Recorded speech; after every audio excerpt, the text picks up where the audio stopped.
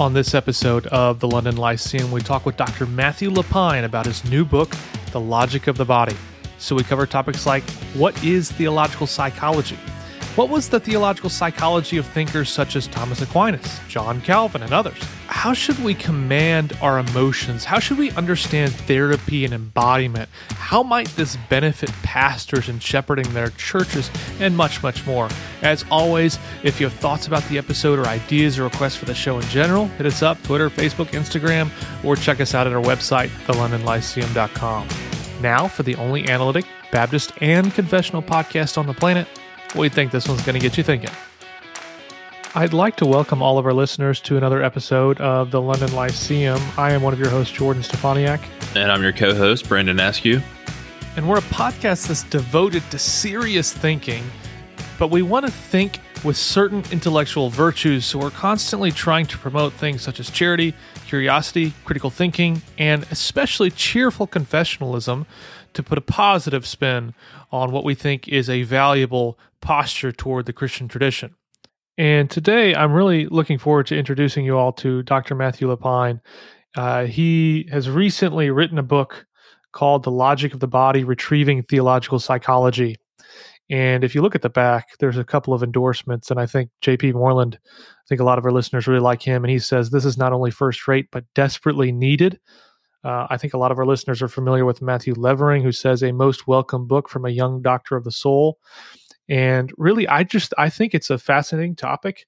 I think those who have read particularly more older sources have probably encountered some of the language of faculty psychology and different things that are going on there. So I think this is, number one, just really interesting theological retrieval. And number two, something that is extremely relevant for the life of the church. So I'm excited to talk to him about the topic and to get going on that. So Dr. LaPine, before we jump into the subject at large, why don't you give us a little bit of background about yourself for those of our listeners who may not be familiar with you? And then maybe tell us a little bit about what got you interested in this particular topic. Yeah, great. So my name is Matt LaPine. I'm actually a northern Minnesota kid. But I'm living in Iowa now. I'm married. I got 3 kids. But of more relevance, I just in 2018 finished a PhD under Kevin Van Hooser, and the book that I'm writing then is it's just a slightly reworked version of the dissertation. But the dissertation was a bit of a strange one. It was sort of a coming together of interests in history of philosophy, theology, and psychology. And really, the interest for me started when I was married. My wife had significant struggles with OCD. It's probably the first 4 years of our marriage, and I had been trained in biblical counseling from a graduate of Westminster. And what I found at the time was some of the things that I had learned were actually quite unhelpful for helping my wife. And some of the things that did help her, I didn't really have great theological categories for. And so you could say that was sort of it was sort of a spur under the saddle that sort of stuck with me for 15 years. And so when I finally got to TEDS, I actually wanted to write on emotion more generally, but I realized that if I was going to write on emotion, I needed to know what emotion was. And I had a friend, Paul Maxwell, really push me hard in the areas of trauma and embodiment. And so, yeah, we had some vigorous conversations about these things, and the end result was this very strange book that covers a lot of territory. Dr. LaPine, as Jordan mentioned, the subtitle of your book is Retrieving Theological Psychology. So I guess a good place to begin would be just try to unpack that phrase for us, theological psychology, because that's going to be new to a lot of us. Most of us have never seen those two words put together in that way. So help us understand what you mean by that. Yeah, I'm a bit irritated with the word psychology being reduced to the modern discipline. So, late 19th century, you have your first psychological laboratory with Wilhelm Wundt, and most people, when they think of psychology, they think of everything that's happened since then. But psychology, obviously, at your root, it's the study of the soul and its powers, and so really, psychology is much, much older than that. I mean, it goes back at least as far as Plato and Aristotle, and so I'm really trying to push on that. Say no, psychology has actually always been, or at least mostly always been, a part of theological discourse, and I think what I've observed is that since psychology became it's a separate discipline, theologians have just not as carefully dealt with it since late 19th century. Maybe you could say it's sort of frozen in place, and so what I'm trying to do is two things. One, I'm reaching back to the older tradition to see if there's some resources for addressing some contemporary questions on this. But two, also trying to kickstart some of the modern reflection on it among theologians. I think most of the discussion has been, look, what's the relationship between psychology and theology, assuming a modern definition of the term. And I would just rather not have to assume the modern definition of the term. So that's helpful. And I really want to just kind of dig into some of the stuff you've got on going on in the book. You've got chapters that really do, I guess, canvas a lot of this historical work in here. And you've got everything from emotional voluntarism to the psychology of Thomas, and developments in medieval and Renaissance psychology, Calvin, modern Reformed psychology. I think probably most of our listeners can be most familiar with, obviously, the two big names you've got in here in Aquinas and Calvin. So maybe as a little bit of a starting baseline, we just talk a little bit about what their thoughts are on psychology. And then we can kind of move more into how does this actually apply to a actual theological psychology. Yeah. So, I mean, I set up the problem.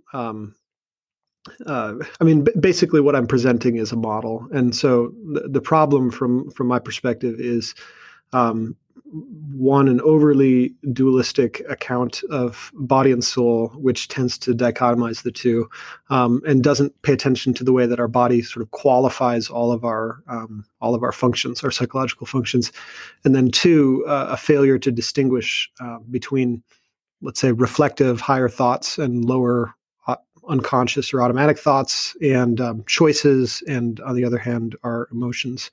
So I call it, we're not accounting for bodily plasticity or the way the body qualifies our psychology, and number two, that we're not accounting for the tiers within psychology. So the historical section is a little bit, it's sort of oriented towards presenting actually how Thomas Aquinas' psychology does exhibit these characteristics, and then sort of what happens in between Aquinas and Calvin in terms of theological psychology that leads Calvin not to have these features that I'm really arguing for, but without him explicitly rejecting them. So basically what Thomas Aquinas thought about psychology was, body and soul are a hylomorphic, dualistic account. So it's a holistic account where the soul is not just responsible for our internal thinking or feeling or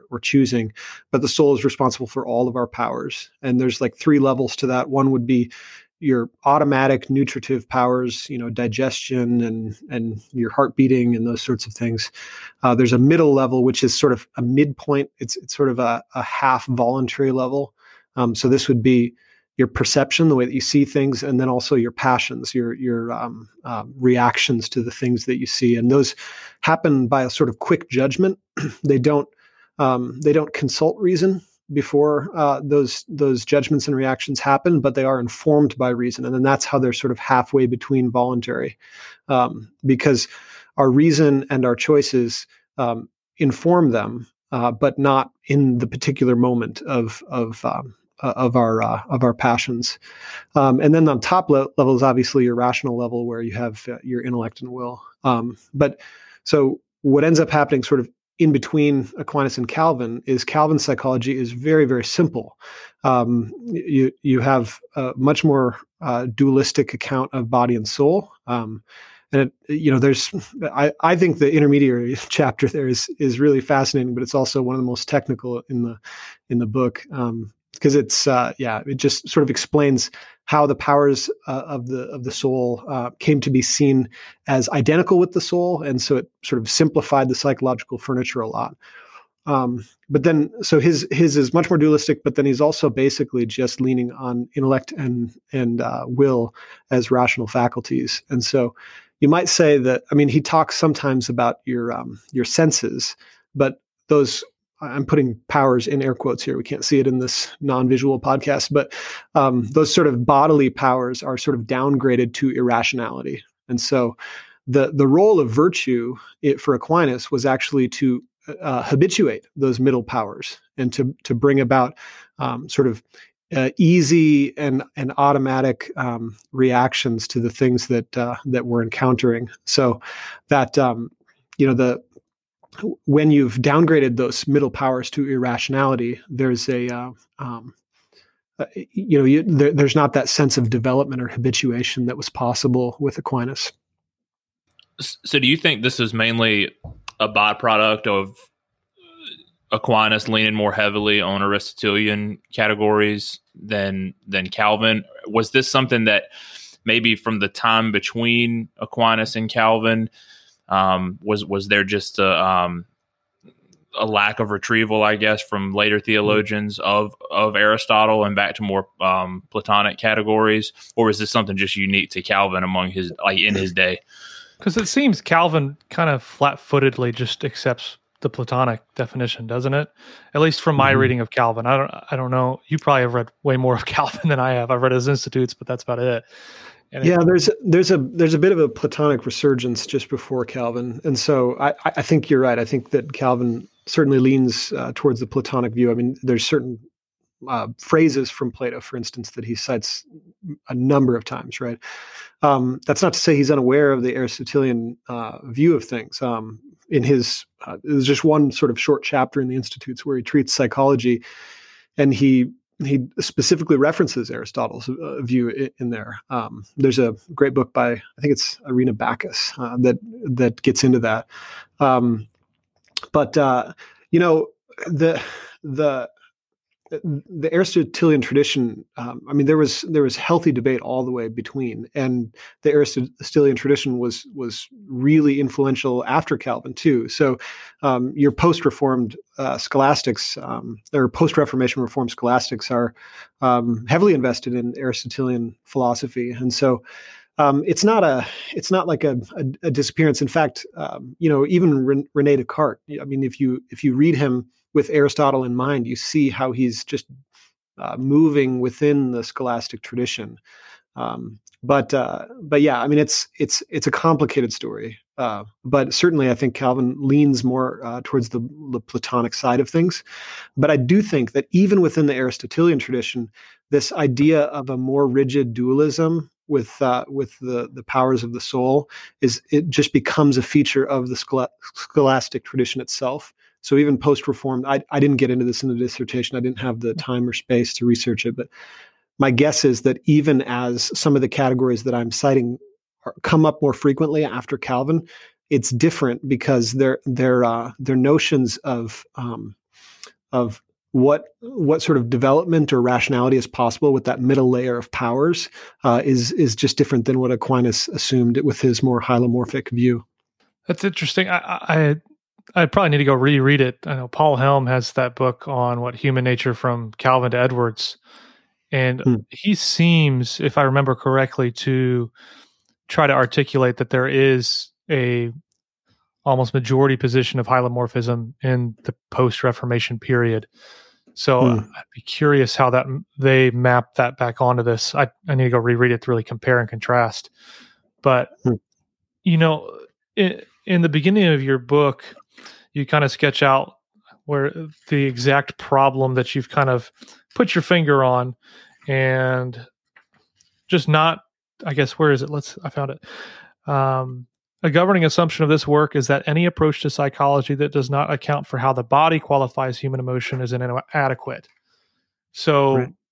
Given Aquinas, given Calvin, and all the developments that go on, what does it mean for you to have embodied emotion? How does that really shape our view of psychology? So maybe give me just your thesis to some degree in a nutshell. Yeah. So let me just say for Aquinas, first of all, a passion is a movement of the soul with bodily alteration. So those two things are very tightly married to each other. The background of my questions here is basically an ongoing disagreement between philosophers and psychologists about the nature of emotion. So there is this feature of emotion that it seems to be analyzable both from a sort of a propositional standpoint and as a neuroscientific physiological reaction, right? And so it has a logic, but there's also this deep underlying physiological component. And so instead of sort of being forced to choose between the two, I'm trying to actually just grab both horns of that dilemma. But I mean, to make this a bit more concrete, I mean, what I appreciate about Aquinas's view is that he's got both your physiological component, but he also basically says your passions are responsive to perception, which is a quick judgment. And I think what a lot of people get confused about is emotions are not responding to thoughts in the same way that, I mean, if I see someone threatening, I don't first think I'm in danger, right? I like to say something like my body is making that judgment. So it's an unconscious judgment. Now that unconscious judgment is quite intelligent, actually. And I think that's one of the things that gets lost on the psychological side of things is that, one example that I've given is I was walking out of a grocery store one time. I looked to the right and I panicked. And the reason that I panicked was because I had a parking spot that I usually chose. If you had asked me 10 seconds before, where did I park? I would have said I didn't park in that spot. I parked in another spot. But as I looked to the right, I saw a green van with the driver door open and someone rummaging around inside. So my body was making a quick judgment that was actually contrary to what I would have said I knew in that particular moment, which is where I parked. But the judgment was that someone was robbing me. And there's so many intelligent sort of unconscious judgments that are bound up in that. But that's an essential part of the emotion. But the other part of the emotion is that I had this immediate sympathetic nervous system reaction. This sort of heart racing, sort of gasp, quick to drawn of air. So what I'm saying is that those components are both part of an emotion. The reason that it matters, though, is because the body also enables a sort of habituation. So for someone who's deep in anxiety, our neural pathways are constantly forming and they're constantly reinforcing. And so it's like driving on grass on a muddy day. You're going to make ruts if you go one time, but if you go time and time again, you're deepening and deepening your habit. And so what some people are up against with regard to childhood experiences or with regard to longstanding psychological habits is just a much more difficult time with emotional experience, because those emotional experiences are so much more intense or long lasting or triggered with a hair trigger. So that's what I'm trying to say. I'm trying to say, look, we actually have to account for the ways that the body qualifies our experience and makes it either easier or more difficult depending on what else is going on in our experience. Yeah, this has, huge implications for how we pastor as pastors, how we counsel others, how we understand sanctification. Because you can't just someone is coming to you and it's whether it's a sin or it's something that they're struggling through, we can't just tell them to get over it. So I guess one of the takeaways here is that we need to be much more patient and understanding there's a lot more that goes into this than maybe meets the eye. Do you have any particular pastoral advice for us, like maybe any listeners who I guess there are specific issues. You've mentioned OCD already and anxiety. It could be particular to those issues, or maybe just general advice on how to walk people through this with maybe a better understanding than we came into this podcast with. Mm-hmm. Well, you've mentioned the first thing, which is patience. I mean, part of what I want to do is I want to give a new metaphor for understanding human emotion. In a biblical theological sense, humans are compared with plants or trees, right? Like we bear fruit like they do. I mean, even the fruit that the Spirit yields in us. It's called the fruit of Spirit, right? That agricultural metaphor, I think, is apt because we're groundlings. That our embodiment is that we come from the ground. We're called we're ha'adamah, right? We're so because we come from the ground and we're organic beings, just like plants are. I love this idea that we're sort of God's undergardener, gardening with His words in our embodied agency, and so. You have some control over your garden, but you don't have total control. You choose how to space or what sort of light to put it in, or how to water, but you don't, control whether there's a tornado or something like that. So you also the patience is required. Like you have to wait for the fruit to mature. I think that's really important. I think the other thing is, I'm trying to collapse the dichotomy between sort of spiritual and physical in a sense, because if you pay attention closely to Romans 6-8, for instance, body, flesh, members are all throughout those 3 chapters, and the Spirit is giving life to our mortal bodies, right? That's what the Spirit does. You might say the Spirit is a renewal of breath on the ground, as Psalm 104 promises. And so, we should be supernaturalists about this. The spiritual life is not just about establishment of better habits, but it's about deep dependence and fellowship with God by the Spirit. But that doesn't mean that we have an over-realized eschatology also. So the other thing present in Romans chapter 8 is that there's an already not yet. The Spirit is bringing life to our mortal bodies, but He's also present with us and making unutterable groanings before the Father because of our suffering. So Romans 8:18 talks about suffering, and it talks about how creation is groaning, and we ourselves also groan because we're groundlings. We're from creation. So we're still in that already not yet stage where we participate in the curse on the ground, but the Spirit is bringing new life to us. And so patience, deep dependence on the Spirit. And then thirdly, I would say, Romans 6-8 talk about, I think, 2 beats of Christian sanctification. One is reckoning ourselves dead to sin and alive to God, and the other is presenting our bodies as instruments of righteousness, which leads to our sanctification. And I think in Romans chapter 6, you see this clear sort of basically the topic of Romans 6 is, how is the reign of grace realized in our mortal bodies? That's what I would say anyway. And I think you see this clear pattern. If you present your bodies as instruments of unrighteousness, it leads to greater and greater lawlessness. There's like a habit forming component of our action and our experience. So it does actually matter not just what you think, but also what you do and the experiences that you have. And so for that reason, there's actually of vital importance are our relationships within the body of Christ. So our physical body is within the body of Christ, and people are part of our sanctification. So I'm not sure how many I've given here already, but those are I think some important pastoral implications. Oh, I remember there's one more that I wanted to say. The last thing I would say is, we are a great mystery to ourselves. The ways that sin twists everything that we do or think or experience is pretty deep.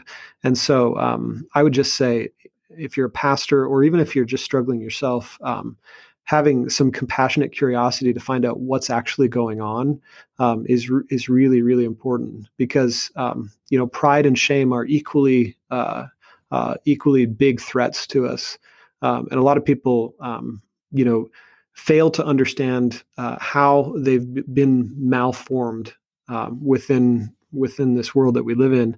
And so asking some deep questions about what's going on, where is sin present here, where is maybe abuse or neglect or things that I've experienced, where are those present? It takes a lot to untangle all those things. Yeah, that's helpful. One question that came to me when I mentioned, hey, we're going to interview Matt on this topic, from one of my friends who's a counselor. He wanted me to ask you particularly about, does your philosophy of counseling toward a trichotomist, which he said is the most common in integrationist models of Christian counseling, or a dichotomist, which is common in biblical counseling circles' view of man? I am not at all familiar with those debate. I know what trichotomy and dichotomy is, but different models of counseling, I just have no idea. But I am curious about how those two, I guess, doctrines, which I guess for our listeners who may not know, what a dichotomist is, just body, soul, right? Trichotomy would have body, soul, and spirit. So there's like this third spiritual element of some sort. I don't know how many people are trichotomists anymore. It seems like that was pretty popular for a small period of time, but I'm curious nonetheless what you think. Yeah, I mean, I would say that I'm, first a theologian, and so I don't have a thorough understanding of the whole field on these things. But your question did actually push me to read an article by Winston Smith called "Dichotomy or Trichotomy: How the Doctrine of Man Shapes the Treatment of Depression." So that was an interesting window into this debate. But really, I'm sort of saying a pox on both their houses, because what I'm advocating is holistic dualism, or you might say dualistic holism. So John Cooper's book was part of my dissertation, and he said that in one of his discussions over his book that he might actually prefer dualistic holism, that sort of way of flipping it, and I certainly do, because I think that the problem with let's call it the dichotomist view or the dualistic view is that you tend to then see the human person as sort of inward and outward. And the inward part of you is that part of you that's your soul. So that's your thoughts, your choices, your emotions. And the outward then is the way that works in expression. So the way that works in our actions. So, Ed Welch has this sort of diagram that has like a heart in the center. So our heart is the center of our agency, and then there's a circle around it, and that's how it sort of works out in our body. The problem with that is it sort of prioritizes the soul's activity for emotion in a way which you could say it assumes that anxiety is guilty until proven innocent, or something like that, because your heart is sinful, and that's the ultimate source of the emotion that you're feeling. And what I want to say is actually no. We are holistic creatures, and so we have body soul shouldn't be distinguished internally. We actually, it's more helpful to pay attention to, we could call it I think like in Romans 6-8, Paul's distinguishing between body and mind. So it's like a tiered way of looking at self, where there is the possibility of internal contradiction, but sin's relationship and suffering's relationship is deeply intertwined in those things. So I think that trichotomy, when it comes to Christian counselors, they would divide it where you've got body, so physiological stuff happening, spiritual, which pertains to your relationship with God, and then psychological, which is basically everything else. And Winston Smith's critique is that just tends to basically mean that your spiritual is just crowded out by psychological elements. So I'm not a huge fan of most of the ways of arranging psychological furniture that I've encountered. Yeah. I think actually that what's called two-process theory in neuroscience is really helpful for understanding how our psyche works, but we're entirely spiritual. I mean, God is invested in matter. The physical world matters for our Christian worldview. So, given your emphasis on the body and how we don't want to divorce these things, what is keeping you from going in a more physicalist direction with your anthropology in general and Mhm. just saying consciousness and psychology and all that almost like, just arises from the physical properties that we have, and it's not something that's a actual distinct substance Mhm. of some sort. So then in that way, it seems like it would be easier to say, yeah, your body definitely matters because, well, at bottom, that's all you really are. Mhm. Yeah, I mean, I'd probably point first to J.P. Moreland's work on this or Brennan Rickenbach's work on this. But I tend to think that, like Nancy Murphy's emergent dualism is just materialistically reductionistic. I don't think there's a way of avoiding materialistic reductionism. Most of your analogies, which try and help make sense of it, like, it's just pixels on a TV, but then, all of a sudden, voila, there's an image. Well, that metaphor is dependent on mind because I'm observing the image. I've constructed the image. And so I actually don't think that sort of supervenience relationship produces anything but efficient causality. And without teleological causality, we're not genuine moral agents. And so, yeah, I've got a whole chapter on this, but to me, um, the if you need genuine mental causation, and the view that makes best sense of that is a non-materialist, non-physicalist view. Well, I was gonna say supervenience, but then I thought better of it, and now you said it, so I feel okay using that word. Which Yeah. Brandon's grandma, if you don't know that word, it's okay. I think most people don't know what that word means, and I guess it just means it's whatever it is, it's reducing fundamentally to something Mm-hmm. more fundamental than itself. Yeah. So Nancy Murphy's other illustration is of an airplane. So it's got physical characteristics which, when arranged in a certain way, give rise to new properties. Right. So when the wing is arranged in just a certain way, it has lift as an emerging property. I don't see how mind can be an emerging property in that way and produce anything like real real moral action, because I don't see how that can produce or can how anything that I decide to do could be other than just efficient causality working downwards up. Well, this isn't something we had talked about discussing. So if you don't really have an answer right now, that's fine. We can move on to something else. But Sure. I believe you're a pastor. Is that right? Yeah. Yeah. So, um, seeing as you've thought a lot about these issues and counseling and caring for others, I wonder if you have any advice on what we can glean, particularly from the Book of Psalms. Maybe I've been reading a couple books by Todd Billings lately, and he utilizes the Book of Psalms a lot when it comes to dealing with suffering and sanctification and those issues. I just was curious if what you thought about the value of the Book of Psalms when it comes to this discussion in particular. Yeah. Yeah. Psalms are much beloved. And, when you talk to someone who's really suffered a lot, it seems like the reason that they love the Book of Psalms is because it gives language, it gives words for things that they're, let's say, afraid to speak. There seems to be a question about the theology that's always present in the Psalms, or even maybe in a stronger sense, Lamentations. Right? The author of Lamentations says, implies that God is the one who's done this to me, that God is my enemy. I think we have to make space for a way of verbalizing pain. We have to make allowance for a way of verbalizing pain that is actually part of the process of coming to terms with our experience. I wrote something.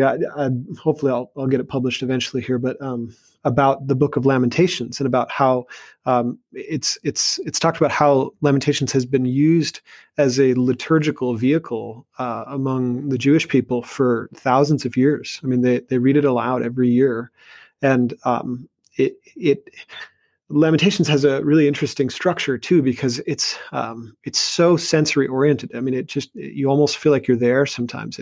You just picture the dust and the bodies heaped outside the city and all those things. But it's also very conscientiously constructed by the acrostic. And I really do think that the genre of some of these psalms and of lament and lamentations is a way of sort of bringing structure to things that don't have structure or can't have structure, or we're having trouble integrating them. That's one way of looking at trauma is narrative breakdown. That trauma is an event where you can't integrate that into your story. And I think that the processing of language in prayer, and there is a sort of hopefulness to this, right? I mean, the Lamentations ends with a prayer, of restoration, and then the sentence, "Unless you have utterly forsaken us." And but even the mere expression of that prayer, I think, is hopeful. It's an address to God in verbal form, trying to make sense. And so these aren't our best packaged theology, but they are, I think, liturgical vehicles for processing the just pain and sense of alienation or lostness that comes living under the curse. Yeah, because even most of the Psalms, even the Psalms of lament, there's this crying out and despair, and then most of them end with a word of praise, with the exception of I think Psalm 88. But I think it's that is a really good way to put it. It's a helpful vehicle to kind of give language to all this complexity of what it means to live in this fallen world. My body is deteriorating. All of these things going on around me and inside of me. I do think that the Psalms are tremendously helpful for us in that way. So I appreciate that. That was helpful. Yeah. I'm just thinking about now the Psalms in relation to the local church. If this is something that it's really is like a vehicle to give language to this, I mean, like you said, you're a pastor. Are there things you should be doing with your church members, with your congregation, to really integrate the Psalms into the life of the church to help people be able to express and understand these emotions in a healthier way? Yeah, no, I absolutely think so. I mean, one question to ask is, why is it important to weep with those who weep, right? I mean, it's so the Psalms, I mean, I think are immensely helpful on an individual level, but as a body, to sing Psalms of lament together, I think could be intensely therapeutic too, because there's I don't know. Carl Trueman published an article a long time ago now. It's probably been a decade ago. What do miserable Christians sing? It was one of those articles that just a short little thing, but just caught on. It hit a note that lots of people wanted to hear.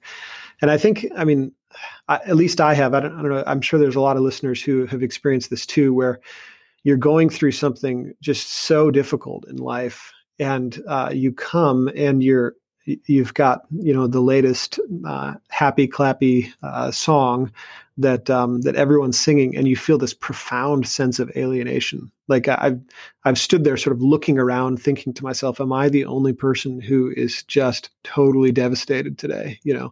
And I think that it's a tremendously healing ministry that you can offer to your people, to recognize that there are people in very low and dark places that need that sort of fellowship of the saints and crying out to God in those moments.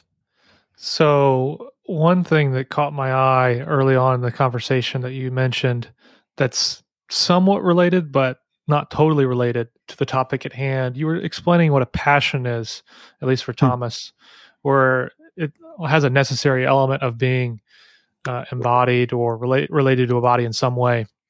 And it made me think of the contemporary debates over passibility versus impassibility in God. And if that's what a passion is, seems like it's ruled out from the start that God could be passible in any way. Am I thinking about that right? So it's the passion question is distinct from the emotion question. Yeah, I mean, I guess what I'm doing in the dissertation is assuming that that emotions are basically what Thomas Aquinas calls passions. That there is some yeah, I would say there's probably further work to be done given my model about what affections might be. I sort of get into that at the end of my introduction, where I give a proposal about what affections might be, but I think traditionally people have said God does not have passions because those require a body, but God does have affections, right? The I think that, I mean, I've received some pushback on this about my failure to attend to affections, and I've sort of bracketed that out for the purposes of this dissertation because it gets confusing all the way along the way, historically speaking. I mean, you'd have to do a massive amount of historical work to really trace how this works, and there's even disagreements among people who have spent a lot of time studying these things. So somewhat I'm sort of bracketing the question. But yeah, that's the traditional distinction, is that God is impassible because he doesn't have passions. Yeah, that makes sense. Now, for those who want to learn more about just psychology in general, what are your primary recommended resources on that? So, I mean, maybe you can bucket them. Here's some theological, religious type psychology resources, and maybe there are other secular ones that are just pure psychology that are helpful. Do you have ideas offhand of what you would say these are the go-to ones? Yeah, I guess it sort of depends on, I mean, psychology is an enormous field, right? So it kind of depends on what sort of reader I have as well. I mean, the book, the title of the book is The Logic of the Body, and the reason it's called that is because of Nicholas Lombardo's book, The Logic of Desire. So that's a great primer to Thomistic psychology. That was the catalyst for the dissertation. A bit more narrowly in terms of contemporary psychology. I mean, if someone's suffering, I would recommend J.P. Moreland's book, Finding Quiet. Moreland kind of talks about his history of panic attacks in there, and that book has a remarkable amount of overlap actually with what I'm doing in the dissertation. I read that after I think, or at least after the book manuscript was submitted. So it's the overlap is not reliance, but it's a great book. But I mean, I think a lot of pastors could use some sort of just expansion of categories. I am absolutely not trying to replace the doctrine of sin with suffering, but I am trying to nuance the way that sin and suffering interlock with each other. And so a lot of times I'll recommend books like Bessel van der Kolk's The Body Keeps the Score, or I'm blanking on the author right now, but The Boy Who Was Raised as a Dog, Bruce Perry. Bruce Perry's The Boy Who Was Raised as a Dog. That book is fascinating because it gets into just extreme ways that childhood abuse or neglect can malform someone. And I think just understanding the extremes on that is really, really important for asking good questions, good pastoral questions of the people that you're faced with. Yeah, I'm trying to think. I mean, I'm sort of, when I recommend these things, I'm trying to recommend just sort of,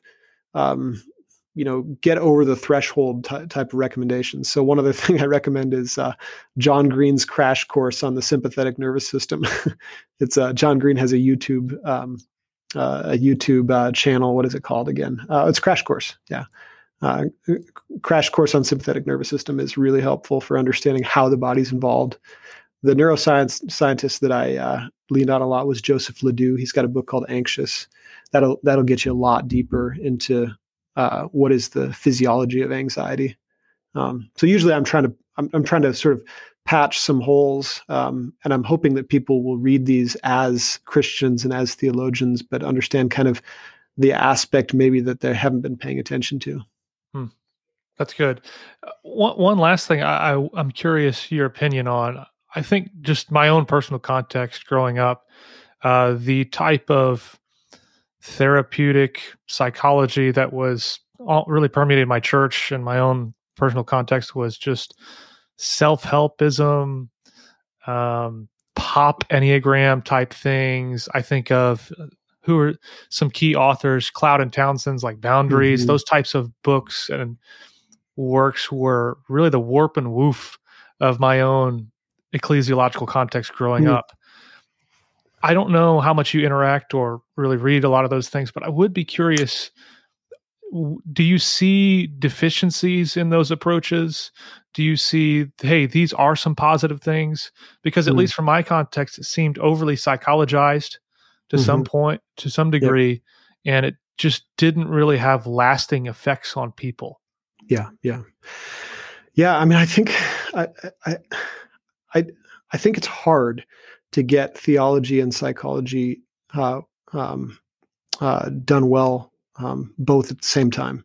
So one of the guys that I really appreciate is Eric Johnson, and he's at Houston Baptist, and he's written a book called God and Soul Care, which is a theology for counselors. He's also written one called Foundations of Soul Care. He would be a rare type of person who really understands theology well and psychology. That's pretty rare to do that sort of interdisciplinary work. I tend to be a critic of both what you would call integrationism and biblical counseling, because biblical counselors don't tend to pay enough attention to the nuances of physiology and how the unconscious works. For instance, that's another thing you could say too is advances in understanding the unconscious were really hindered by Freud dominating that topic for a long time. But so much of our mental processing happens automatically, and so understanding that's important. But so biblical counselors tend to be hurt by what they ignore, and integrationists tend to be hurt because they don't really have a sort of they're not leading with what God is doing in the world, and so the theology tends to be weak. So there's not a really well developed middle space, but I hope that comes to be the case. It may be that actually, as the biblical counseling side of that gets a little bit more sophisticated, that there'll be that there'll be the people who can really do both well. So if you had a recommendation, say someone wants to be, say, a counselor rather than to be like full-time pastor, they want to go full-time counseling. Are there places they can go to get a strong education to help them be formed in the right ways? Yeah, I mean, but my first recommendation would be to get a master's level degree in both, so that you are conscious.